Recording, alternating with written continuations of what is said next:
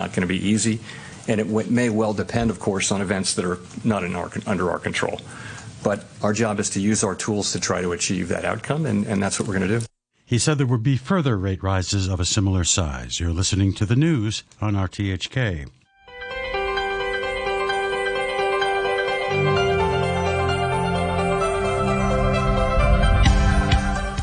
And good morning and welcome to Backchat with James Ockenden and me, Jim Gould. And as we mentioned before 9 o'clock on Backchat today, we're talking about the East Rail cross-harbour extension, which is due to open on May the 15th. The line will link the northeast New Territories to Admiralty directly via the current terminus at Hong Kong and through the tunnel and via a new exhibition centre station. I have a few other emails on other matters, but including swimming pools not opening, but they can remain until later in the programme because I want to introduce our two guests now. We have with us Michael Tien, a Roundtable lawmaker and the former chairman of the old Kowloon-Canton Railway Corpo-ration. And also with us is Dr. Timothy Hau, Honorary Associate Professor at the Faculty of Business and Economics at the University of Hong Kong's Business School. Good morning to you both. Perhaps, Michael Tien, perhaps if we could just come to you first. I mean, you've stressed the importance of this new addition to Hong Kong's rail network. But you have your doubts about whether it's going to become a little bit overcrowded before long. Yes, good morning. Thank you for inviting me. Well, it's been a quarter of a century in the making. In fact, that was the root cause of the rail merger back in, I forgot it, about 2008 or something. That's the KCR and the MTR, yeah? Yeah, yes, the KCR. In those days, for the audience right now, there were two rail companies. And KCRC won the tender for the Sha-Tin Central Link. But MTR, because it's a listed company, it would lose patronage. So they say they cannot connect with us at Queensway unless there's some kind of compensation. And we couldn't come to any kind of agreement. And government, it was a big headache for government. And at the end, they decided to merge. That is why we have such seamless interchange today. So today, it's a gift of a lifetime to all rail passengers or commuters living along the East Rail line, all the way from Hong Kong to Sheng Shui and Lo Wu, because you can now get on a train directly in Lo Wu, which is actually, on the mainland, without changing trains, go all the way to the heart of Central in just 40 minutes at $21. And just think about that. And comparing that to someone who's living in Tuen Mun now, trying to get to the same Admiralty station in Central, who has to pay $28 today and sit in the rail car for 50 minutes and then have to change train at Tung Chung, Nam Cheong for the Tung Chung line, and then have to walk 5 minutes. Faster, cheaper, and more convenient. Line. So just think about the convenience. So it is money, value for money. It is fast, and it is direct and comfortable. So it's actually, a perfect gift.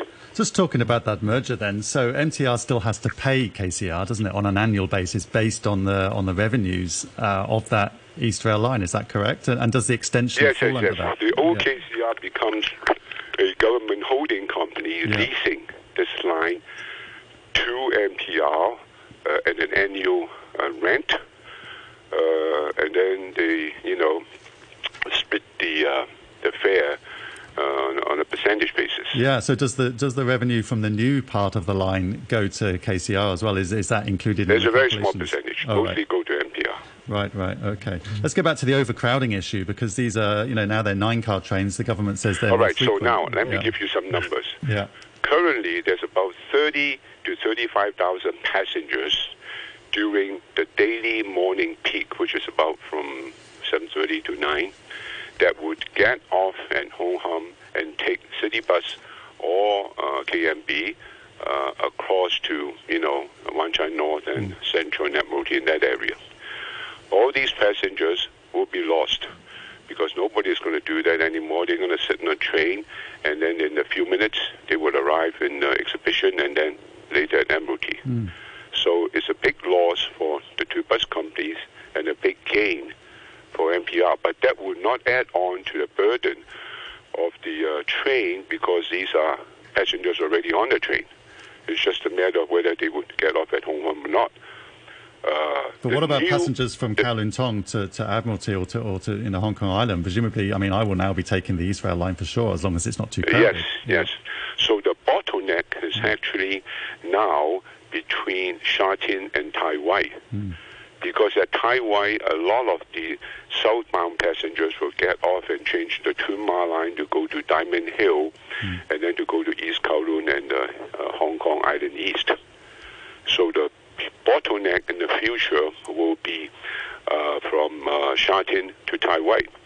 Now, right before the fifth wave hit, COVID, back in December last year, the morning peak, they were carrying about 30,000 passengers.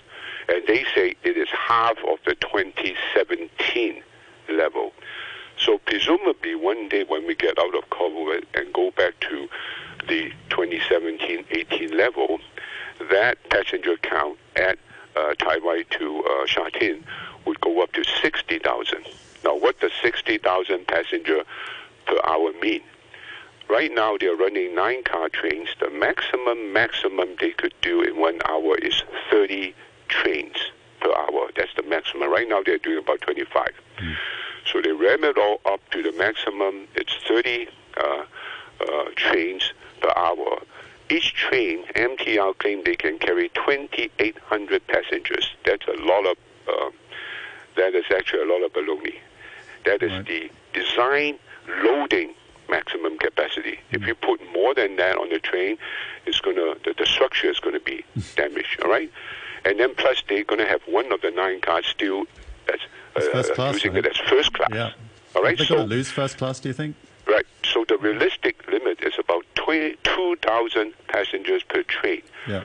You multiply that by 30 trains per hour, the maximum capacity in the future forever and ever, if they ever get up to 30 trains per hour, it's 60,000 passengers per hour. The 60,000 passengers per hour figure matches what I just mentioned if we go back to the 2017 level. You understand? So basically, if we ever get out of COVID, which I believe we will, we're already at maximum capacity. Yeah. However, the bus companies still have about 12,000 passengers daily that would take the long-haul bus from various parts of the East Rail line directly cross-harbour to Central. A lot of these will be lost to this train, and these are all additional passengers beyond the 100% capacity.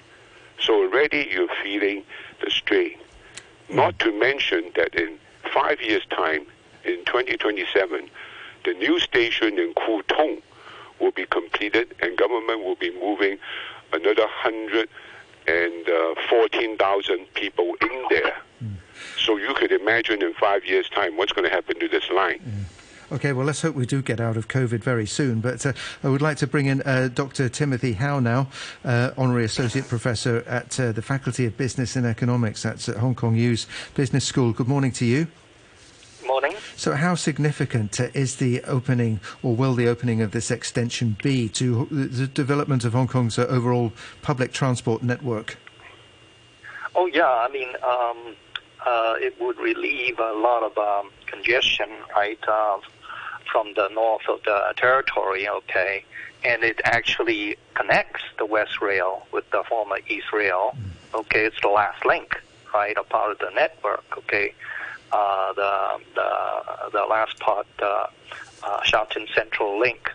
So, like Mr. Michael Tien said, right, connection from Hong Kong to Exhibition Center to Admiralty, okay, it sort of brings everything together, so the north-south, east-west corridor, okay, all these are essentially connected, okay, and if we follow the assumptions that are majors, then okay, the loading capacity indeed, actually it was 60,000 per hour, and if you multiply it by 18 hours a day, is basically 1 million passengers, and that is the patronage that the company put up, okay, to justify the project, okay, going ahead with Shanghai Central Link, okay, was Legislative Council brief in 2008, an estimate of based on the time savings, the high economic internal rate return 10%.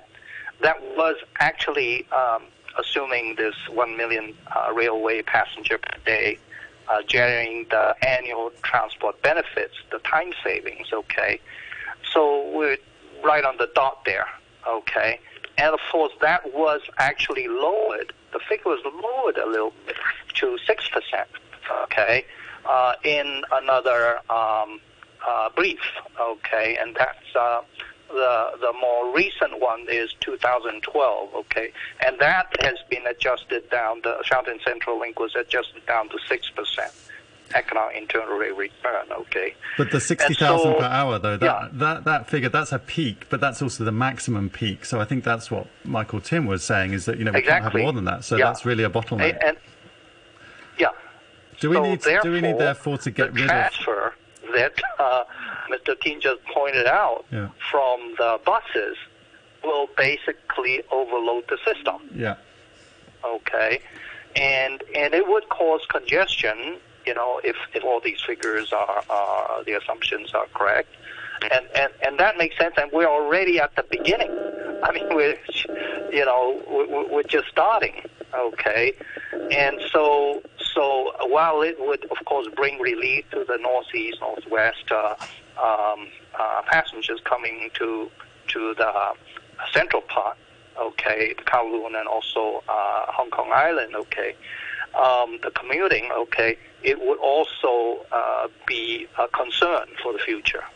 It seems also very unfair on the bus companies, and not only are they going to lose passengers here, but they still have to share that cross-harbour infrastructure with the growing number of private cars, for example. So the buses are actually getting slower because more people are driving. What's going on with the buses, Michael Tien? Well, they're going to apply to government to significantly cut their frequency, especially the Hong Kong to Central routes, and government have no choice but to grant them to give them the approval, but otherwise they'll be financially in trouble. To a bus company, you see, they run on a lot of variable cost. I mean, the bus don't, cost a lot in terms of depreciation and all that. It's mostly labor and, energy and all that. So the worst nightmare for bus company is that they have to keep their original schedule, and then they're transporting air. All right, so government would most likely let them slash and really cut down that part, whether it's to zero or not. They would probably keep those trains that run from Hong Kong to other parts of Hong Kong Island, where it's not that easy to reach by taking the new rail. But I think the biggest hit for the bus company is as I mentioned, the 12,000 per day morning peak passengers directly from the northern part of New Territories. Okay, just a figure. If you go from Shanghai to Admiralty today via a city bus or KMB, the fare is $25.60. compared to $21 and it's slow. for a rail. Yeah. And the traveling time is actually from 65 minutes to 100 minutes. Yeah. All right? Whereas the new rail is 40 minutes. So just imagine, unless you live in an area, there's a bus station right downstairs, and you're very far from the train station, eventually you're going to flip. Yeah.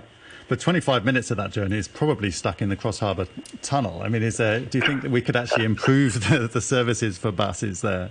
Oh, well, in the future, when government take back the Western Tunnel in 2023, they're going to adjust all the cross-harbour, the tunnel fit. Yeah.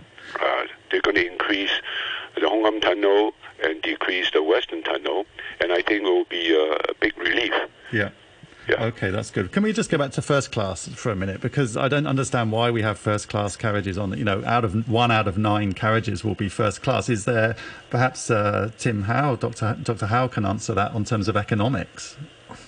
Well, I presume, in the past, historically, it's just a way of price discrimination, if you like, give a first-class carriage, okay, as opposed to the rest of the 8. It's not exactly first class in terms of space, Sorry? though, is it? Because you can rarely get a seat even in first class when it's busy.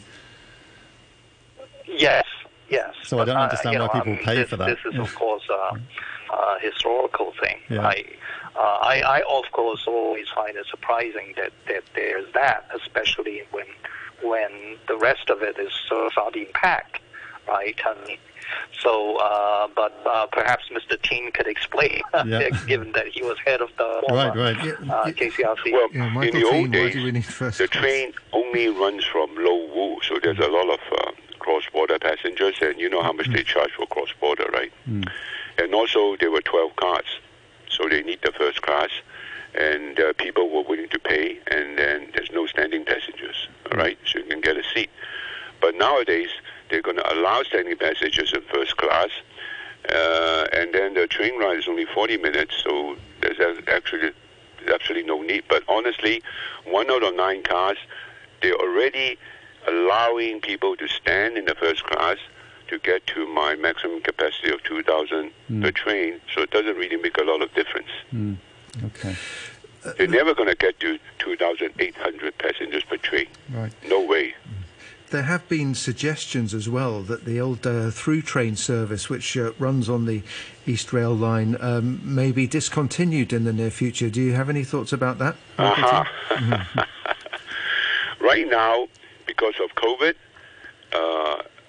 MTR is using all that time slot for the local commuter. So starting May 15, they'll be running few hundred cars per day going from Lok Ma Chau and Lo Wu, Lok Ma Chau and Sheung Shui, okay? Well, right now Lok Ma Chau is closed, all right? So basically from Sheung Shui all the way to Admiralty, a few hundred trains a day. 18 of those used to belong to the intercity train. So if we open the border eventually, all right, we stand to lose 18 trains per day out of the few hundred. I calculated it to be about 3%.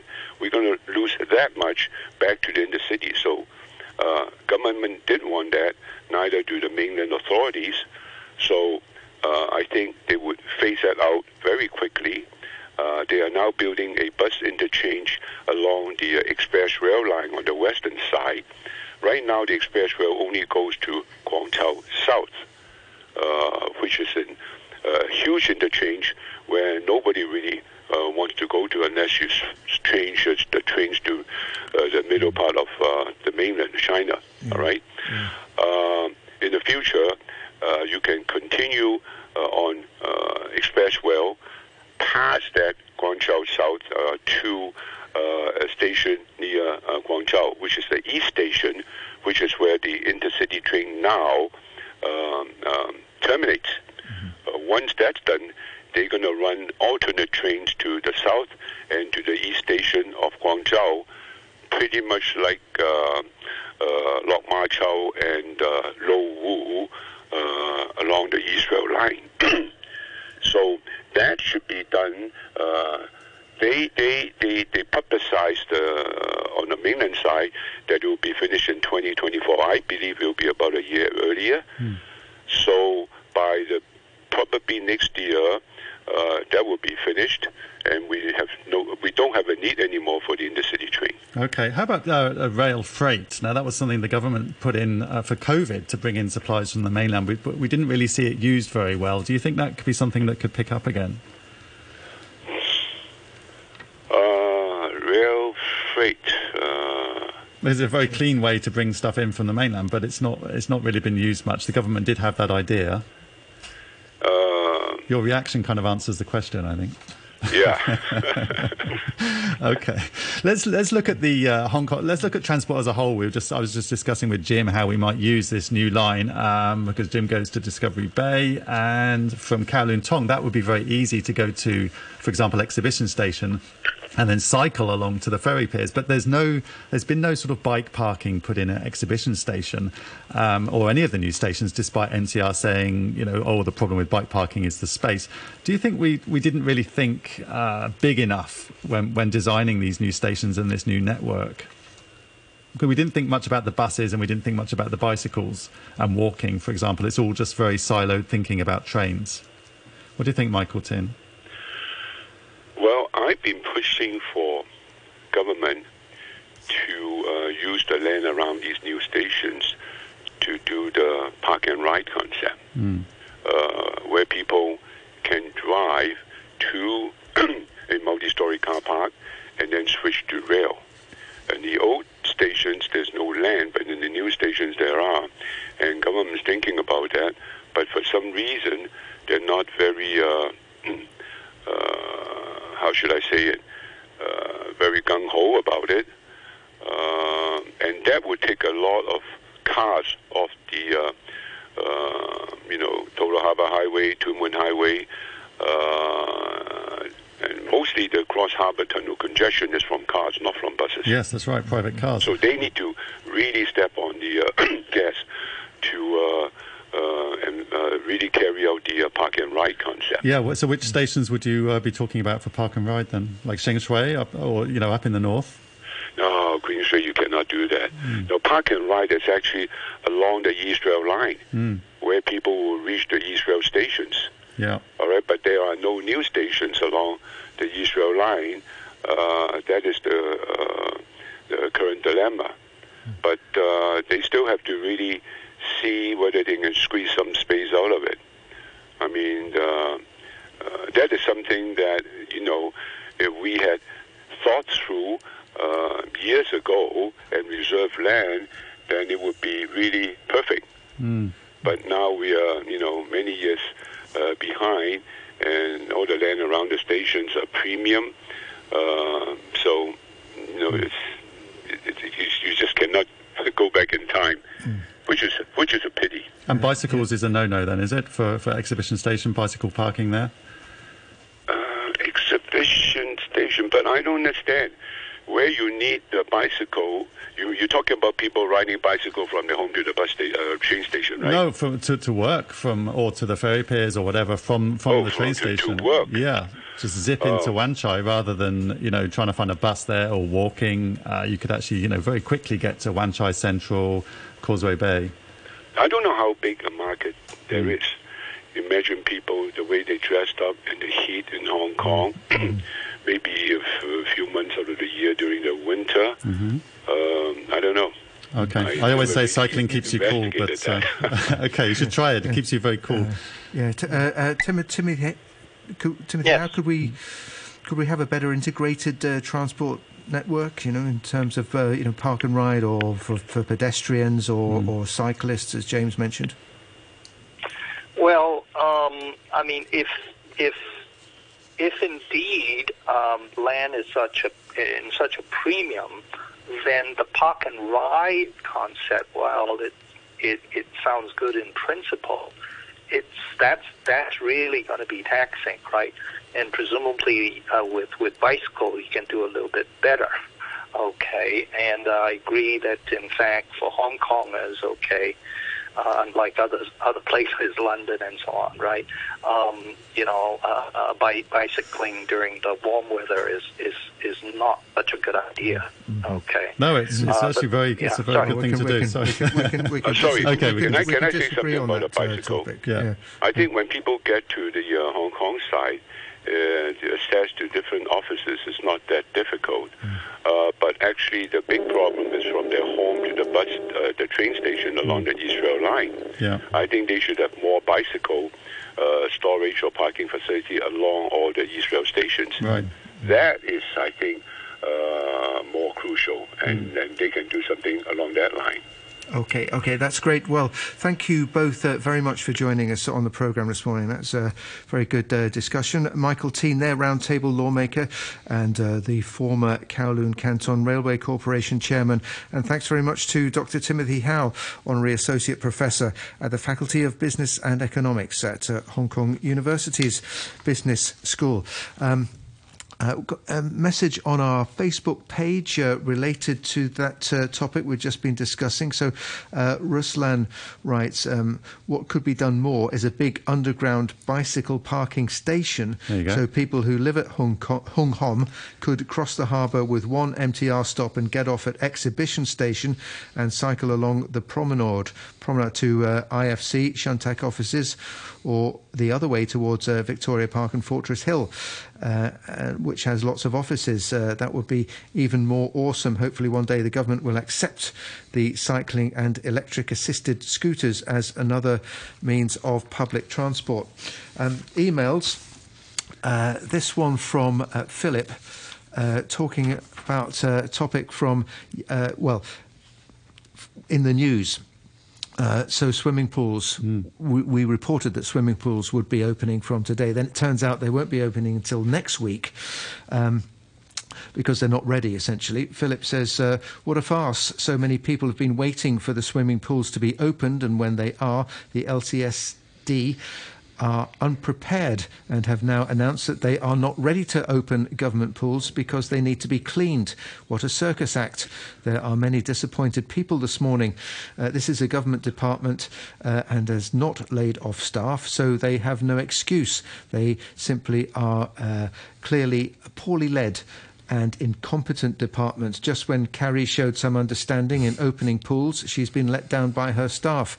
Let's hope John Lee will sort out the government's poor performance. Could be a lifeguard issue there. I know Kowloon Park swimming pool where we used to live was closed so often because they didn't have enough lifeguards, and then they would blame cleaning.